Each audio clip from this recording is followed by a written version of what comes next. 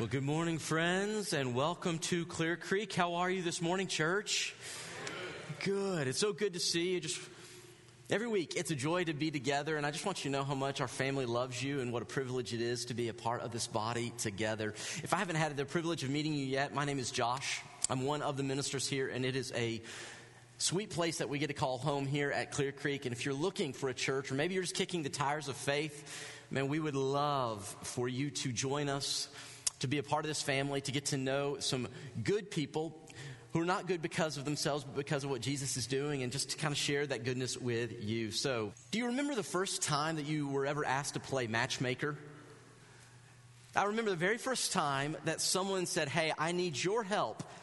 It was a friend of mine. His name was Adam, and Adam handed me this card, and on the card had those very familiar words. You've heard them before. Maybe you even wrote them down, but it's this question. It's, "Do you like me?" And then, of course, we've always talked about this, but I remember in his very sixth grade handwriting, the two-word option, right? It's yes and what? No, it was yes and yes, right? I mean, he was a smart guy. It was just yes and yes. And so he said, "Hey, there's this girl over here. Would you go and give her this card? I just kind of like to know, but I'm nervous." I said, "Yeah, sure." So I take it over to this young lady, this girl, she's sixth grade, and I said, "Hey, my buddy wants to know if you like him. Can you just kind of help me out? And by the way, this is the right answer here. This one, not the no one, but the yes one. Would you just kind of fill that out?" And she took it. And of course, and you guys have seen this happen before. She didn't just do it quickly. She deliberated. And then she started to write something else. And so then she hands it back. And being the good friend that I am, I'm going to see what it is before I hand it over to my buddy. And there it is in scrawled out handwriting, the landmine, the grenade into everything. It was not yes, it wasn't no, it was what? Maybe. It was actually, I don't know. It was even worse. It's like, I don't know.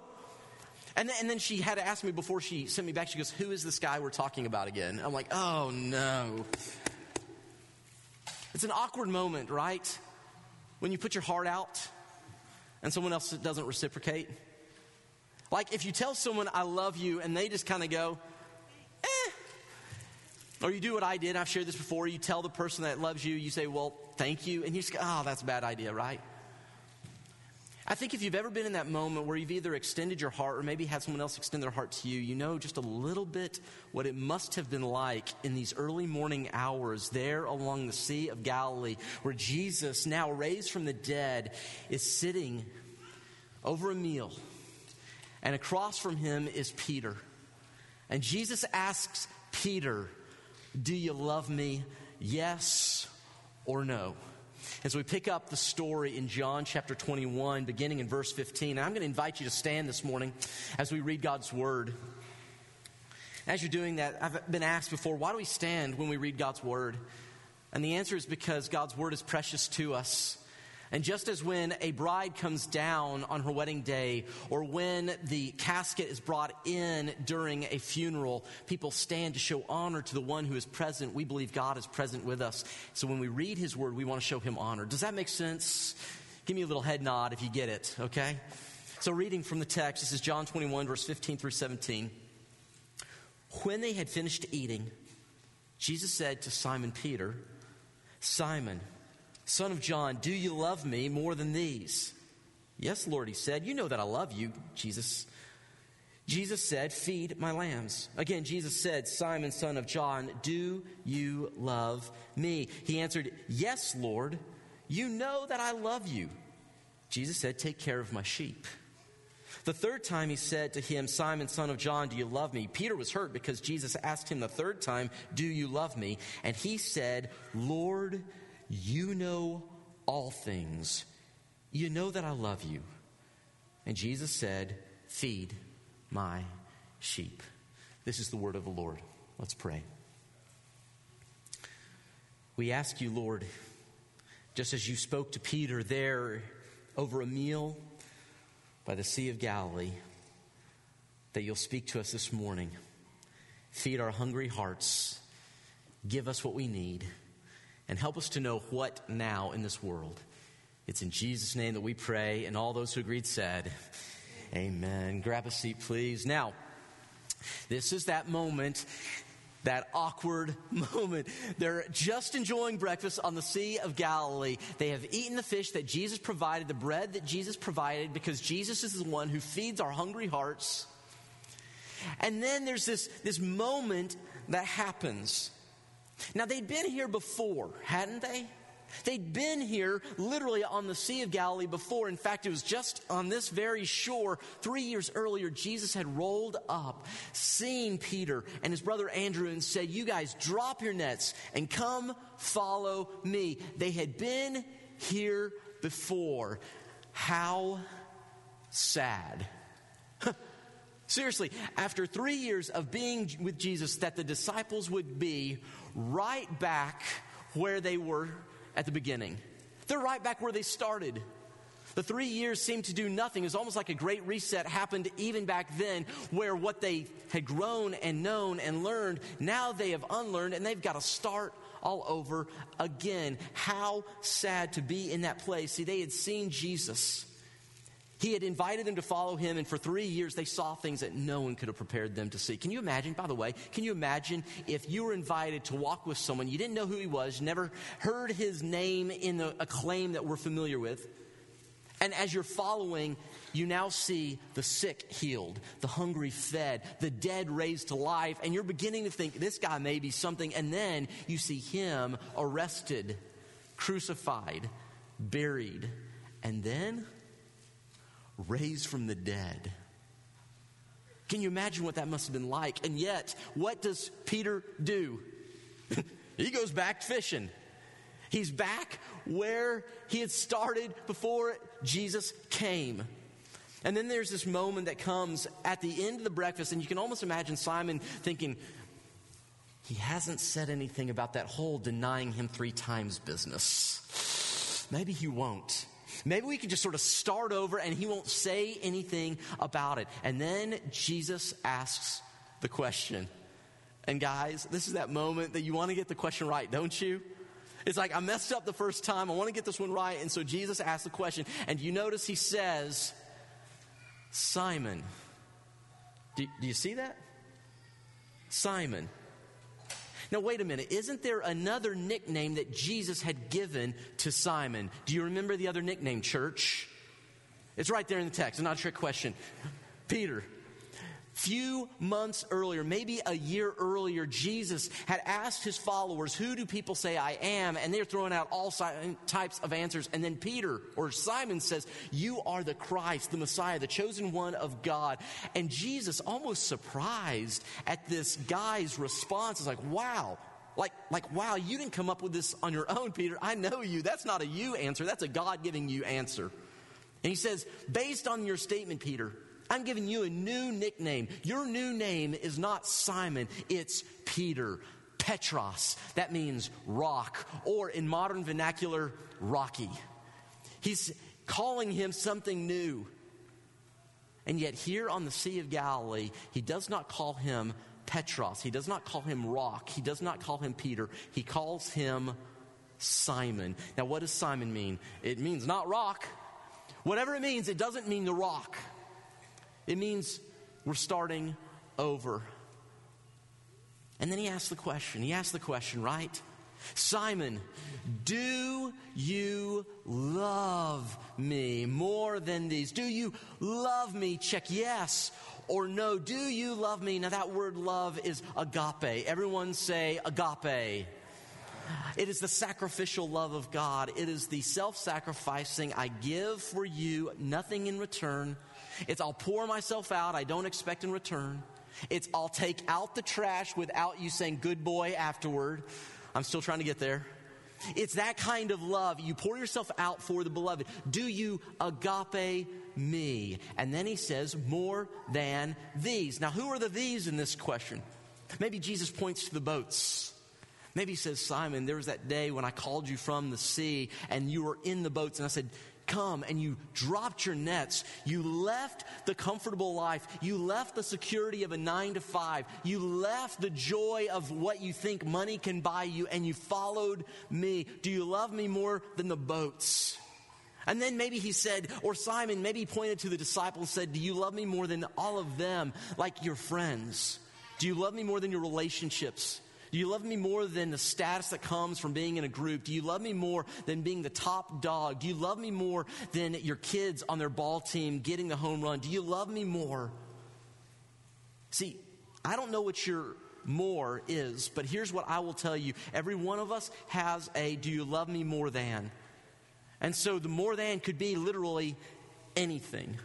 It can be anything that is out there that God says, do you love me more than fill in the blank? Do you love me more than this? Do you love me more than your status? Do you love me more than your credentials? And what does Peter say in this moment? What are you going to say to that? I mean, think about it. Okay, Peter, he's sitting right there, as close to Jesus as I am from Betty.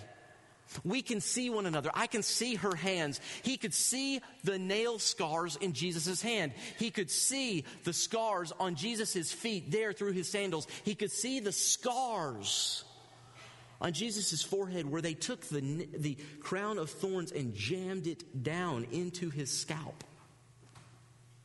Do I love you as much as you love me, Jesus? And you want to know what Simon's answer is? No. No, I don't love you that much. You say, wait a minute, I thought he said he did. No. That's because we don't know what the actual language is.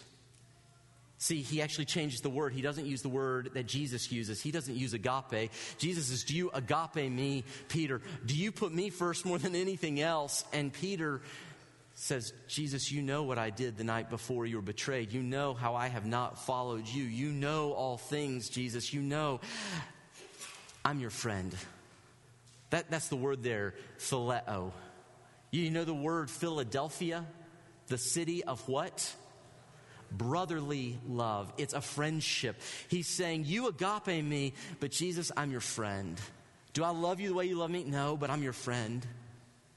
And I love what Jesus does here. He doesn't smack Peter. He doesn't say, well, then I can do nothing with you. What does Jesus say? He says, well, then feed my lambs. Now, we don't know how long it was between that first question and the second question. But if you ask Peter, my guess is Peter would have said it felt like an eternity. And then Jesus turns to Peter again. He says, hey, Simon, do you agape me? And Peter once again says, Jesus, you know all things. I'm your friend. And Jesus then once again says, shepherd or take care of my sheep. And then a third time, Jesus says to him, Peter, do you agape me? I beg your pardon. No, he doesn't, does he? See, in this last one, Jesus decides to change the question. He does not say, do you agape me? He says, Peter, Simon, do you phileo me? Am I at least your friend? Am I your friend? And finally, Peter is given a question that he can answer, isn't he? Yes, Jesus, I'm your friend. Feed my sheep. There's this weird thing that's going on here. Peter denied Jesus 3 times, and now Jesus invites Peter back into relationship. But there is a mismatch. We're back where we began. We're not where we want to be. We're at this place starting over where Peter says, clearly I'm not who I thought I was. I'm not the man I hoped I would be. I'm not the one that I purported to be and showed everyone else. This is not my social media feed. This is real life. This isn't my Sunday morning best. This is what I look like in the quiet. This is who I really am. And for the first time, maybe in a long time, or maybe ever, Peter sees himself for who he really is. And yet the call is, feed my sheep, care for my people, shepherd the flock, continue on. And I love what Jesus is doing here in this moment because he invites him to this. And what's that phrase in John 15:13 where Jesus says, greater love hath no man than what? He laid down his life for his friend. Am I your friend? Yeah. I can work with that. You aren't where you think you should be, Peter. You aren't where you thought you would be at this point. Okay, I can do something with where you already are. Feed my sheep. Care for my sheep. Take care of other people. Now, I'm from the South. Anyone else here from the South? Let me see some hands. Anyone else here? Loud and proud, grits and guitars. Yes, anyone? By the way, any of you know what grits are? How many of you like grits? How many of you put butter on your grits? Just show of hands. Oh, yes. How many of you do something a little sweet like syrup on your grits? Anyone? Okay, there's a few of us here. Very good. I'm from the South. Many of you are from the South. We know what that phrase, fixin' to get ready, means, don't we? It means nothing, right? I'm fixing to get ready. Well, what does that mean? Well, I may be ready. I may not be ready. I may be ready now. I may be ready in a year from now. Look, can we just be real honest? Is it possible that some of us are in the same place today that we were a year ago because we're still fixing to get ready? We told ourselves a year ago, I'm going to follow Jesus, but first I have to fix to get ready. I've got to get a few things cleaned up in my own life. I got to get myself cleaned up. I've got to figure some things out. I've got to let go of certain sins. I've got to adopt certain behaviors. I have certain things I have to do. And the problem is, if we're being honest, some of us are in the exact same place as we were a year ago. Because you and I are coming to the table. We're sitting with Jesus and we think it's about us cleaning ourselves up, that it's our ability that gets us right with God, that changes us to who He has called us to be. And so we're going fishing because we think we failed. And guess what? Yes, we have. But friends, we're in the same place we were a year ago because many of us don't realize that God always does His work right where you are. He is not waiting for you to become something new, for Him to do something with you today. The best place to start, this is the good news, the best place to start is right where you are. So you find yourself ashamed of what you've done, wondering why you aren't different, or maybe even worse, you are comfortable that nothing has changed in the past year. The good news is that the best place to start is right where you are. Now, that takes courage, doesn't it? It takes courage to admit that Josh is not where Josh needs to be, that this is who I really am. It's not who I wish I were, who I thought I was. It takes courage. The second thing it takes confession. Now, in the church, confession is one of these almost dirty words. And we assume that confession always means some level of guilt or shame, or you got to feel really, really, really bad about yourself, right? Like, if you're going to confess, you got to feel really, really bad. How bad can you feel? In fact, some of you come to church and you don't think we've had a good worship experience unless you go away feeling really bad about yourself. Some of you come in and go, oh, that worship was awesome. I feel terrible. It was a great service because you feel bad.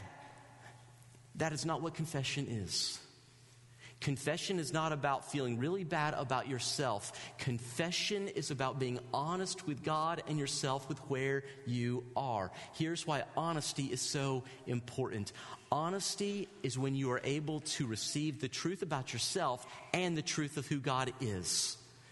Where you're able to say, this is what I've done, this is where I've been, this is where I was a coward when I should have been courageous. This is where I failed. This is what happened.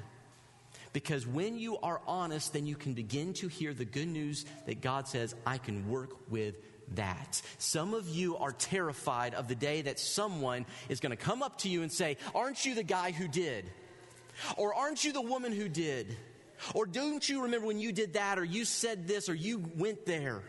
In fact, some of you moved to Chattanooga because you thought no one in this city knew you. And you didn't want someone to come up to you, pointing their bony little finger in your face, reminding you. And because you're scared of it, you're hiding.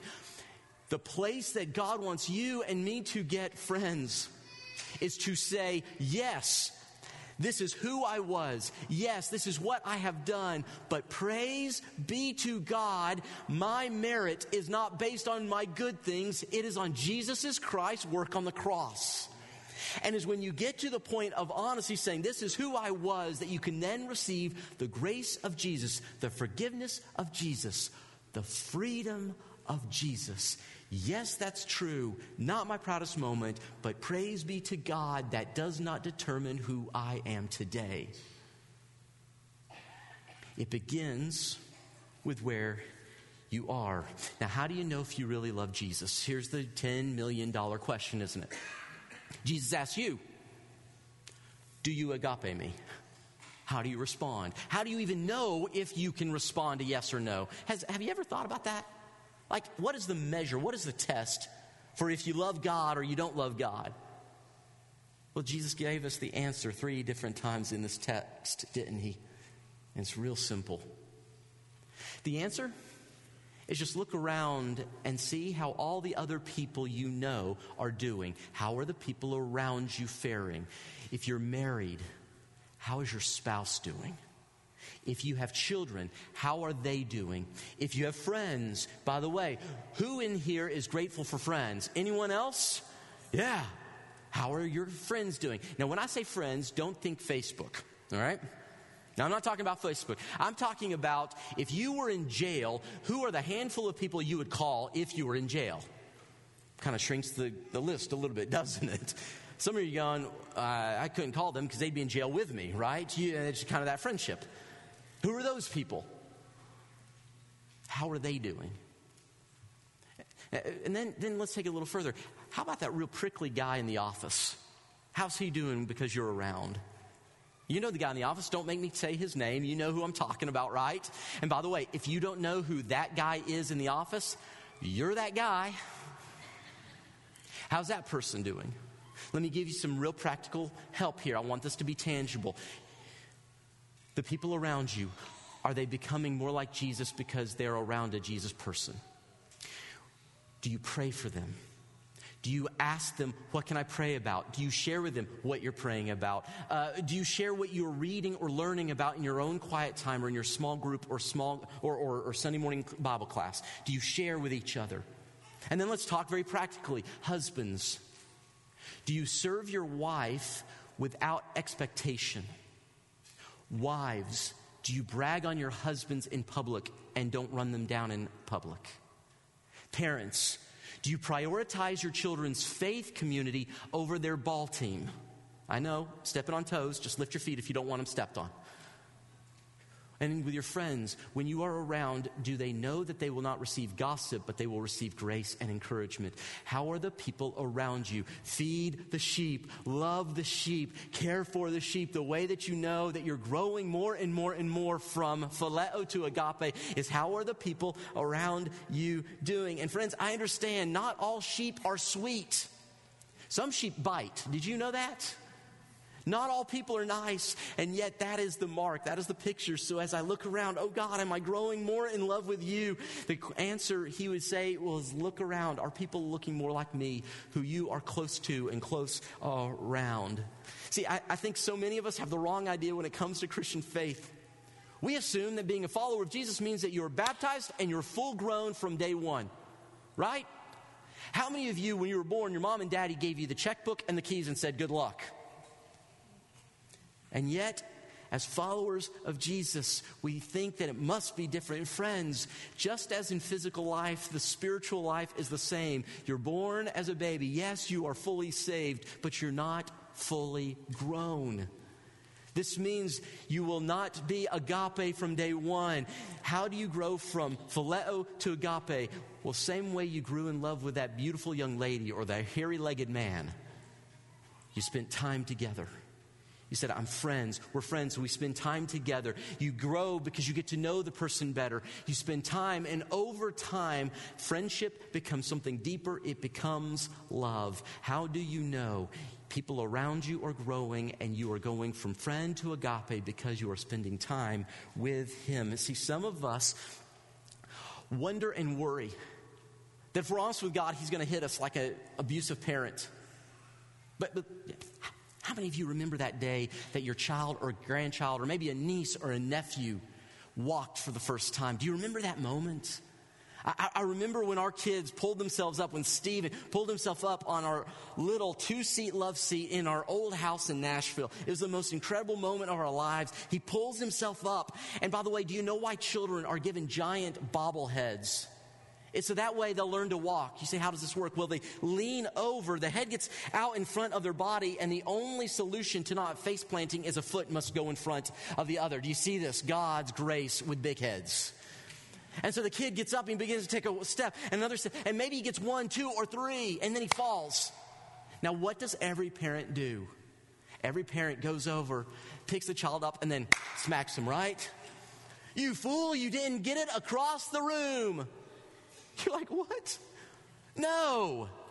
The crowd, the family goes wild because this little one took their next step. Your heavenly Father celebrates where you are and the next step you take. Oh Lord, I'm not agape, I'm phileo. And he says we can start right where you are. And when you take a wobbly, clumsy step, he doesn't hit you. He celebrates because his little child is walking more like him. Start where you are. We ask what now in the everyday of life, and his word is start now. The best place to start is right here. Agape, no. Phileo, yes.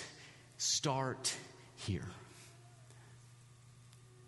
At the end of Peter's life, there's this very important moment that happens. He's arrested for his faith there in Rome. And he's about to be executed, being crucified, and he says, I am not worthy to be killed the same way as my Savior. And so they turn him upside down and crucified him upside down. Can you imagine the moment he entered glory? And Peter puts out his hands to Jesus to show Jesus his scars and says, yes, I do. Start where you are. Let's pray together. Father, we thank you that you take us where we are. And we thank you that you love us too much to leave us there. So I pray this morning that you would please receive us where we are. For those this morning who are cold to you, would you warm our hearts? For those who are beginning their journey of faith, as we confess our sin, would you forgive us and affirm to us that the blood of Jesus is greater than our sin? And for those in here who are just exploring the possibility that a God would love them enough to save them, I pray that you would whisper to them, dear child, I want you, that's why I came. But may each one of us where we are today take our next step knowing that you celebrate it, you empower it, and through that we will one day be able to say, yes, Lord, we love you too. It's in Jesus' name, amen.